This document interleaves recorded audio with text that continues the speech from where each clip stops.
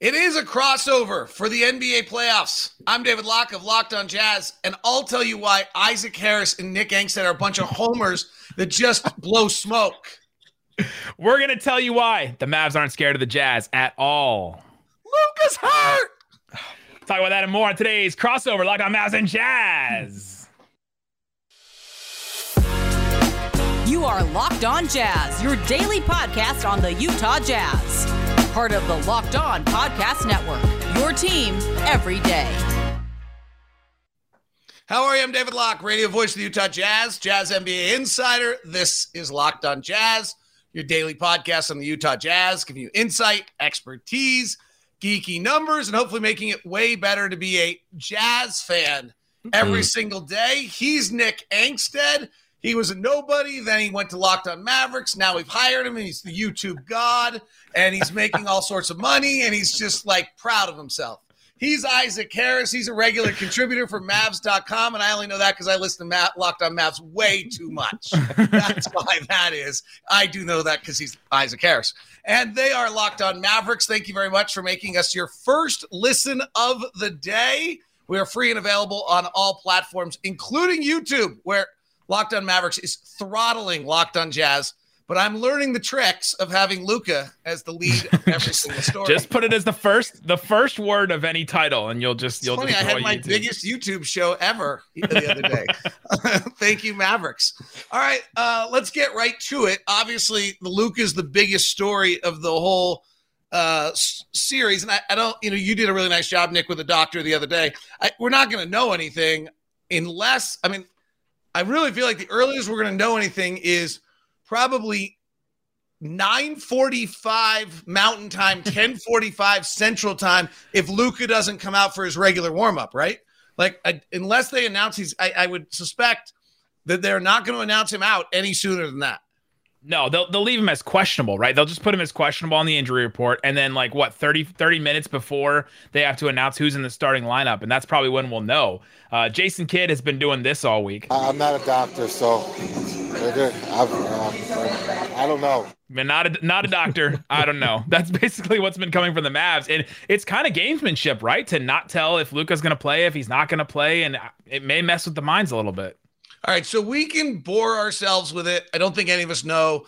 I didn't stay at a Holiday Inn Express, so I'm not a doctor even on that.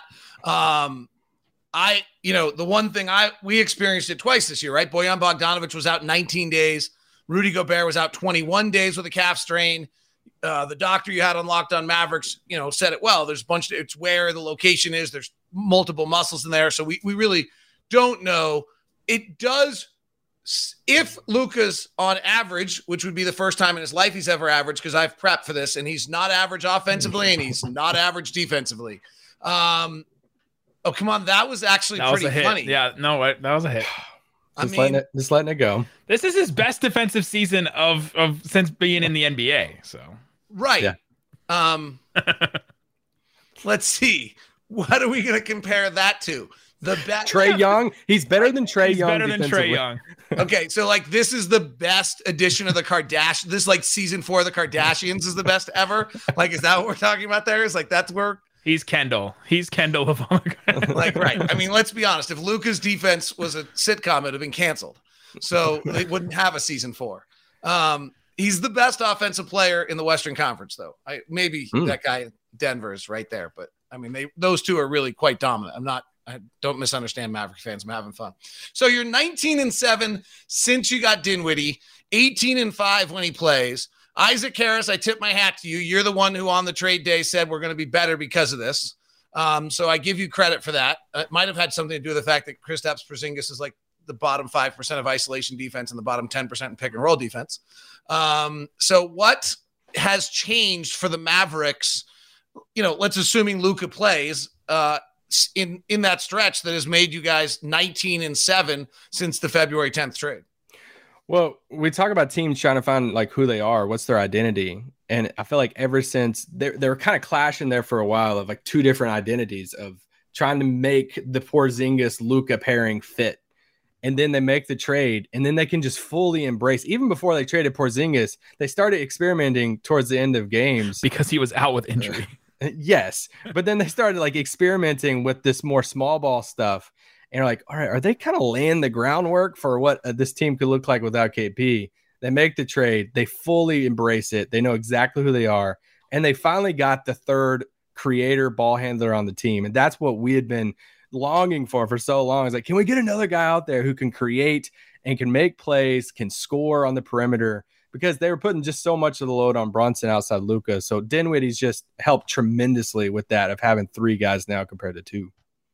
And does it help? You're better when Luka's off the floor, which is crazy. You're plus minus. Is that because you have those 2 other ball handlers? Is that where it's helped most, is when Luka's actually off the floor, not so much when Luka's on the floor? Well, Jason Kidd said, after the trade happens, he admitted in a media session of, hey, our goal is to have 2 of these 3 guys on the floor at all times. So to have at least 2 of those guys now, to when if Luka stepped off previously, then it was just Brunson running the show with other guys who really can't create or put the ball on the floor. So now having 2 of those guys on the floor at all times, it made the world of a difference for them. And part of this, the way that they started the season, I mean, we've heard the narrative. Anytime somebody talks about MVP, it's like, oh, well, Luka started the season off bad. Well, part of that is the Mavericks were losing all the minutes that he was playing at the beginning of the season. Like, that he had a pretty bad negative net rating to start the season.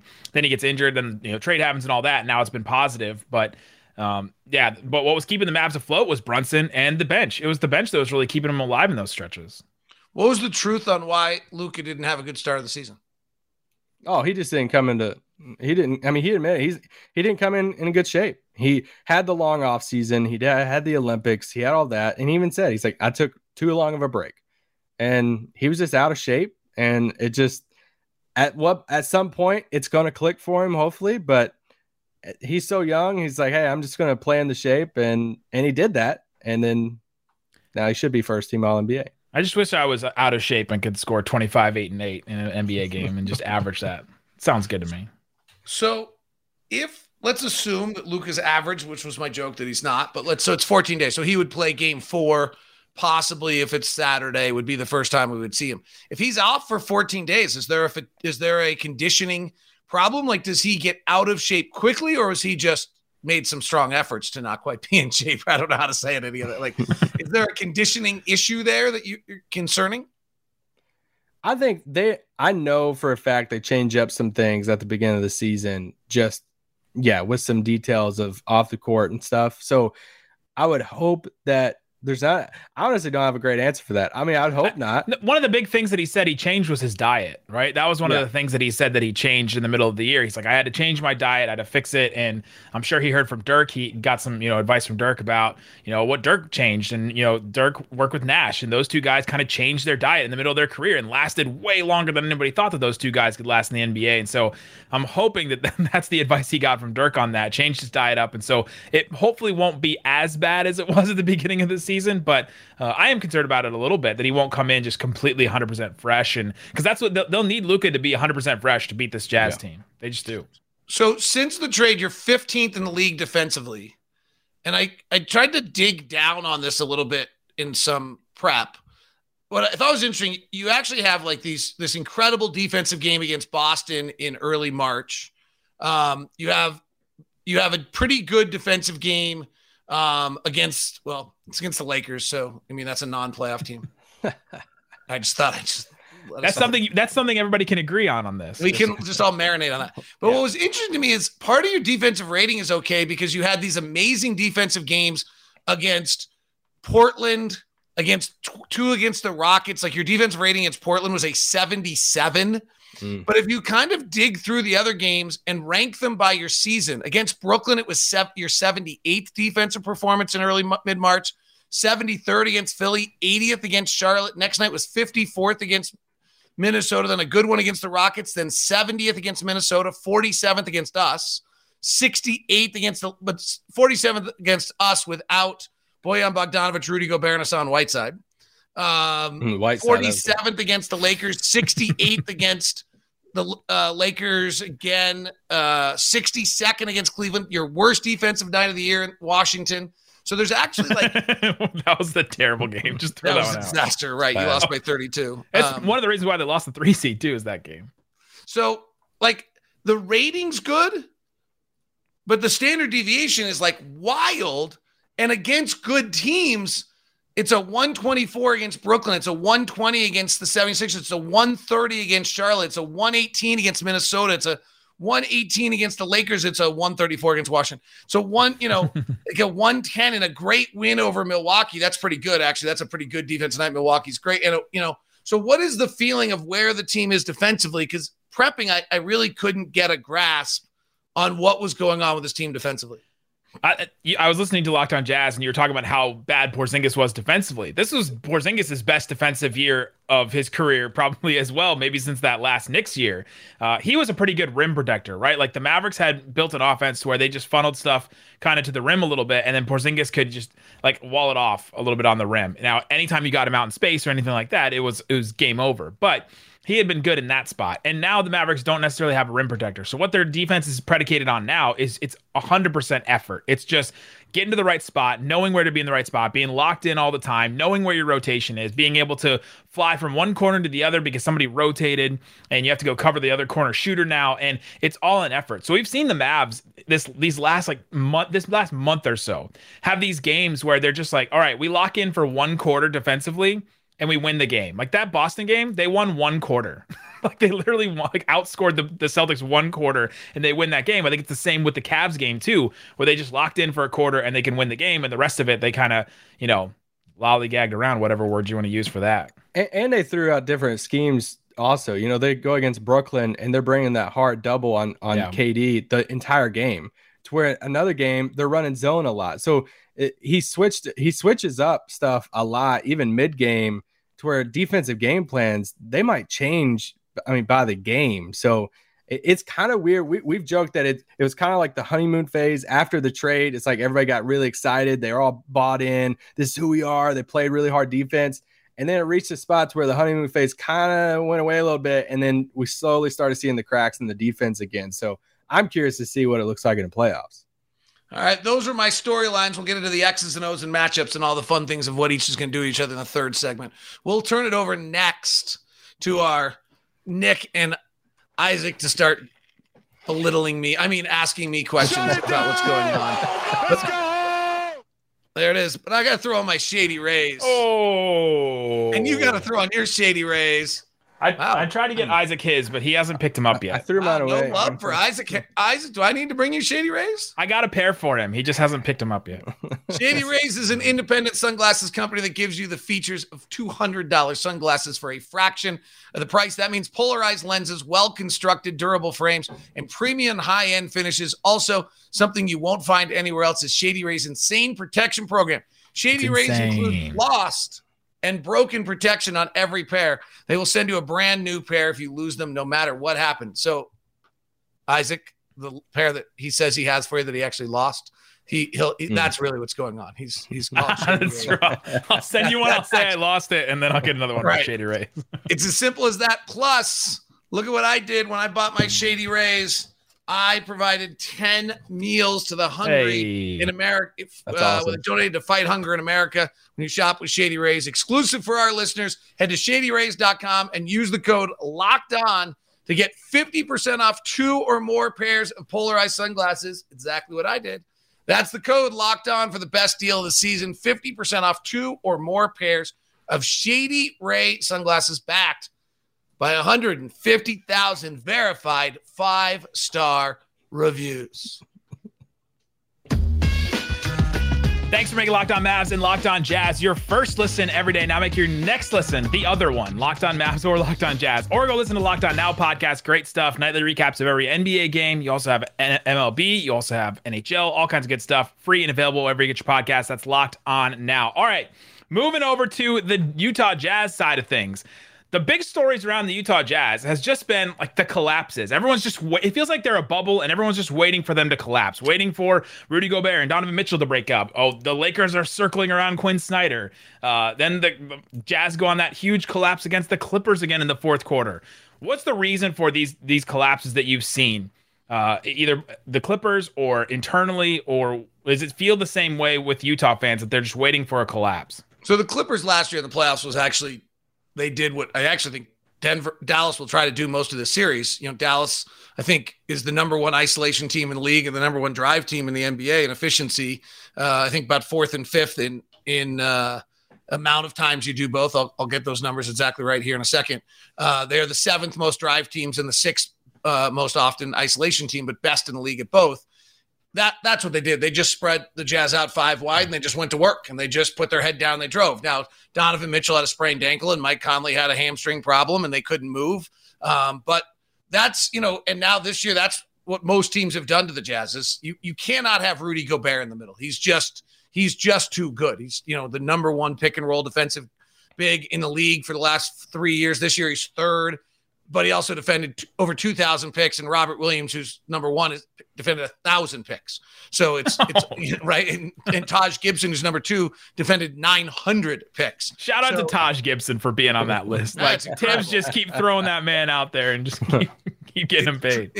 So I think some of the late game stuff has been defense. So in that the collapse in LA last year in Game 6 was a defensive collapse. I think as you guys learned also, the Clippers aren't the easiest team to knock out. We have that in common. Wow. And so then the other part of it is that for whatever reason, the offense late in games has just become a disaster, frankly. Up to January 1st, the Jazz had the fourth best clutch offense in the NBA at 122.8. COVID hits. January's kind of like we just wash it from our system. You guys had that last year, like before the freeze, kind of that stretch. Yeah, right. And you had a little bit of it this year in late December. You just kind of eliminate it when you talk about the season. After February 1st, we went from 122.8 and the fourth best offense in the clutch to 26th and a 93.6. And, there's a lot of stuff going on. Bojan Bogdanovic is not hitting some shots, but honestly, it comes down to Don. Like, for whatever reason, Donovan is just super struggling in the clutch right now. I frankly kind of look at that and say, it's pretty unlikely to continue. It's a small sample size. He's not making some shots. There's certainly some things, wrong depending on your sample size. You can go most recently, he's 2 of his last 19 and 0 for 4 from 3. But if you take it back to February, he's 11 of 53 and 2 of 20 from 3. And I don't know. Is that fatigue? Is that teams defending him differently? Is that him feeling it and now it's building on itself? Is he taking the wrong shots? I was analyzing Damian Lillard to see what Lillard, and it was interesting. Like, Don plays a lot in the mid-range late in games because that's what everyone tells you you're supposed to do, but I'm not sure that's right. I think you have to be 6'9" to do that. Like, Paul George does that. Kawhi Leonard does that. Luka Doncic does that. Kevin Durant does that. Devin Booker's 6'5". Chris Paul's an outlier. But, like, Dame Lillard lives at the rim in 3. Like, there aren't a lot of guys. Like, Trae Young lives at the rim in 3 late in games. Donovan's not that big. So I wonder if there's a little bit of that. The shot selection's gone awry. But we stopped moving the ball. We stopped running. Get really stagnant. It gets really ugly.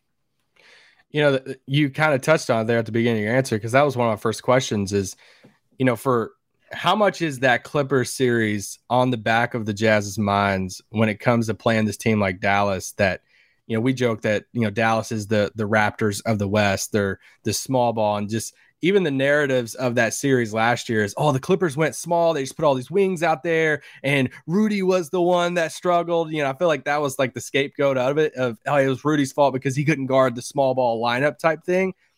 How wrong is that from a Jazz perspective? So and also, it's pretty wrong. So yeah, there's like all parts of that are wrong. So let's start with the various things that are wrong. One is, and we've just got to eliminate this phrase. I was actually talking to Brian Anderson of TNT about this the other day. We've got to stop calling it small ball. Like, the Clippers were 6'4" with Reggie Jackson, 6'8", 220, 6'8", 220, 6'8", 220, and 6'8", 220. So their center was undersized. Yeah, they played no 7-footers. That's like right. what so small ball means now. Like every other player was actually oversized, right? Like, Nicholas Batum is not small. Marcus Morris Sr. is not small. Paul George is not small. Like, there's nothing about those guys that are small. Second thing is, they didn't play Rudy Gobert off the floor. They played every other Jazz player off the floor. So Rudy Gobert was marking Terrence Mann was their worst three-point shooter because they were playing 5 out, which we used to do with Dorian Finney-Smith before he became Steph Curry. And but when when everyone drove by Mike Conley, Donovan Mitchell, Joe Ingles, every boom, boom, boom, boom, boom.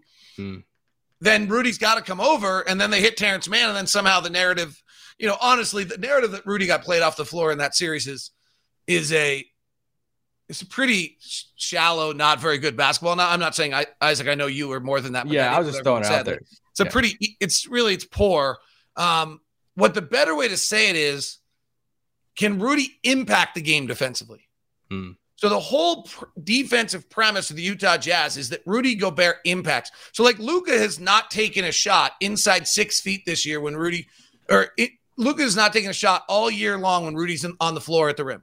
He's 0 for 4 all year inside 6 feet. Okay, that's Rudy impact. Is that counting the play that Rudy fouled him and then blocked it? Or? That was one of his misses, right? Yeah, I got it. I got you. I'm sorry. Let me look that up. Oh, I don't see a foul in the 2-minute report. Maybe. I don't. What the official NBA accounts. The interesting one on that, by the way, is that wing right. Luka comes down, comes off to the right hand side on that pick and roll. The Jazz switched Gobert on. He worked the right side of the floor. If you actually look at wing right over the last 2 years when Rudy Gobert's on the floor, I think Luka's 10 of 13 from threes wing right. Wow. So that's Luka's answer, is that he's, it's not like he's not efficient. He just hasn't gotten to the rim. So can Rudy Gobert still impact plays defensively? Can Rudy, what happened in the Clippers series is where Rudy impacted was always off a breakdown, and then they're kicking to the next guy. It'll be interesting to see. Like, so far in the 2 games with these 2 teams have played, we're going to get into a little X's and O's stuff. And sorry, but like the Mavs have not been like shying away from running Luka Doncic, Dwight Powell, Luka Doncic, Maxi Kleber pick and rolls at Rudy. They really didn't shy away from it at all. Had moderate success. What they didn't have well, I don't know if they had that, but they did not have success. The Mormons. I know. Is when Luka got switched onto Gobert and tried to drive on Gobert, he only averaged 0.75 points per shot. All right, coming up, we got some more Mavs questions. We got some more Jazz questions for Dave. So many. You got a ton of questions. I want to know the small ball units, the quote unquote small ball units that people have been saying.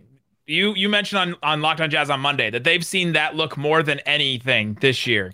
How have they solved it? Want to talk about that and more coming up. But before we do, let me tell you about the best thing you can do for your body in 60 seconds or less. It depends. It depends on how quick you want to consume this. It's AG1. It's by Athletic Greens. Check it out. I use it every single day. It helps you in so many different ways. It's 75 high-quality vitamins, minerals, whole food source superfoods, probiotics, and more to help you start your day right. It's a special blend of ingredients that support your gut health, your nervous system, your immune system, your energy, your recovery, your focus, and aging. Aging.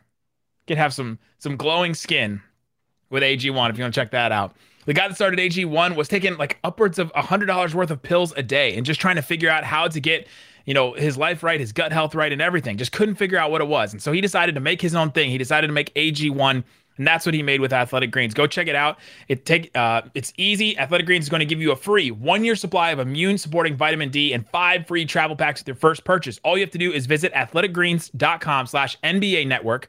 Again, that's the URL, athleticgreens.com/NBA network. Take ownership over your gut health. Pick up the ultimate daily nutritional insurance. That's AG1 by Athletic Greens. It's great. Go check it out. Also, I want to tell you about Built Bar. It's a protein bar. Tastes like a candy bar.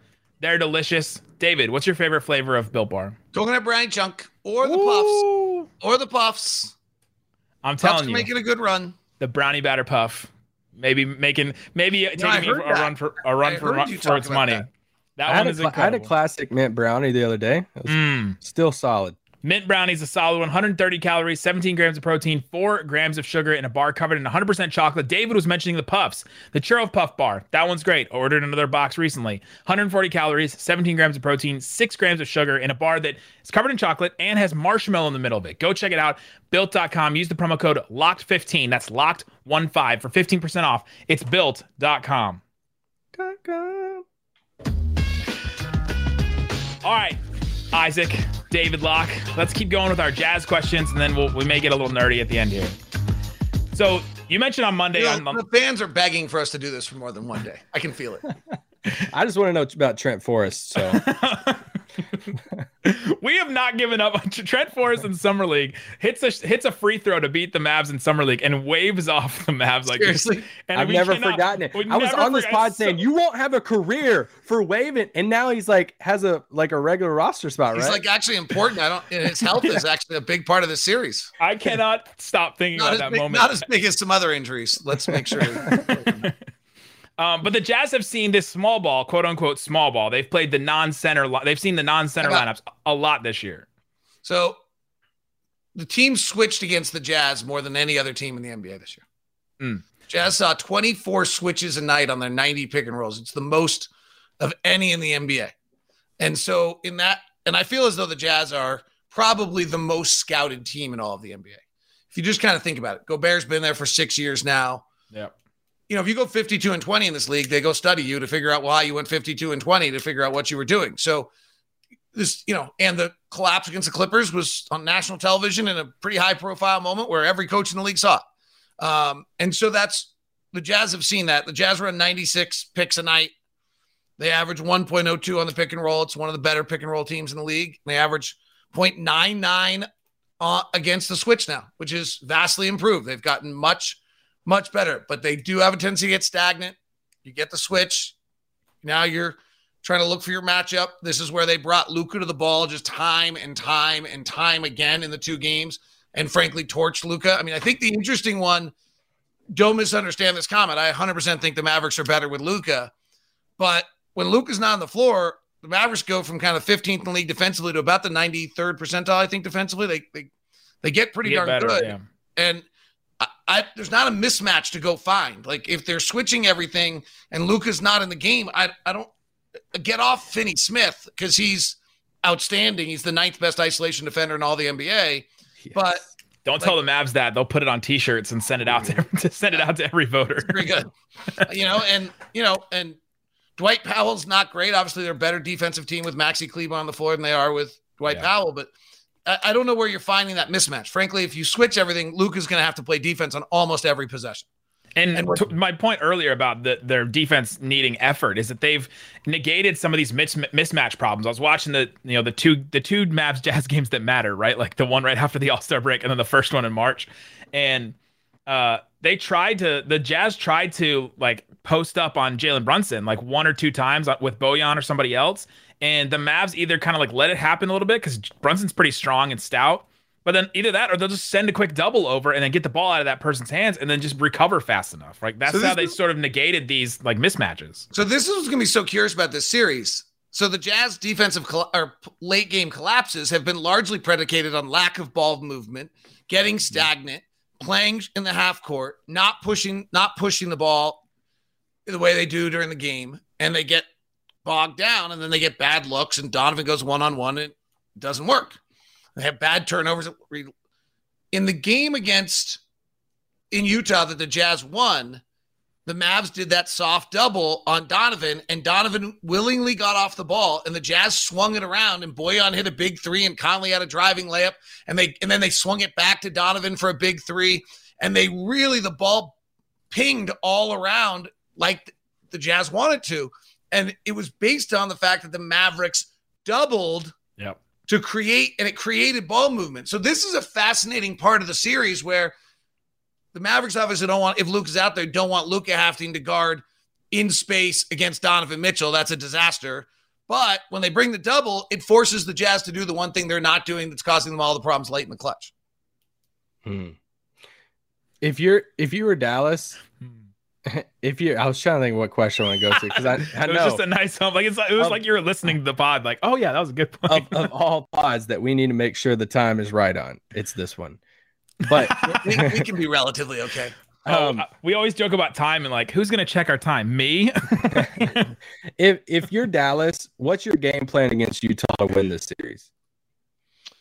So I think you're switching defensively a great deal. I actually think you might be able to get a game without Luka solely based on defensively being able to stymie the Jazz offensively. They don't move it. They don't swing it. They don't make the plays. You've done a really nice job. I think Rudy's averaging 5.7 shots in games, Against the Mavs, I think he hasn't taken a lot. He hasn't scored a lot either. Yeah. So the first thing, actually, when you're dealing with the Jazz, I know this sounds funny there, but you actually have to make sure Rudy doesn't beat you. Right? Rick Carlisle did not do that very well. Like Rudy used to have 20-20s, but Rudy shoots 75%. So if you're letting Rudy get the ball, it means he's dunking, and dunks are really, really efficient. And it's frankly, the reason the Jazz offense is number one in the NBA is because Rudy's the first player in the history of the NBA to score 15 points and shoot over 70%. It's just really hard to come back from that along the way. And then the fact that they're a pretty good 3-point shooting team, you're just on the wrong side of math. So I really think the first thing you have to do is take away Rudy's role. And you guys in the Mavericks have done a really good job of that at only allowing him to have 5.7 shots per game. Simultaneously, then you got to make sure you're not allowing the Jazz to get offensive rebounds, because the Jazz are the 5th best offensive rebounding team in the league. And you start adding in those extra possessions to this, and that's where, again, you're on the wrong side of math. Then they're going to switch everything, right? I think we'd expect that. I don't think we're going to see a lot of zone or things of that nature.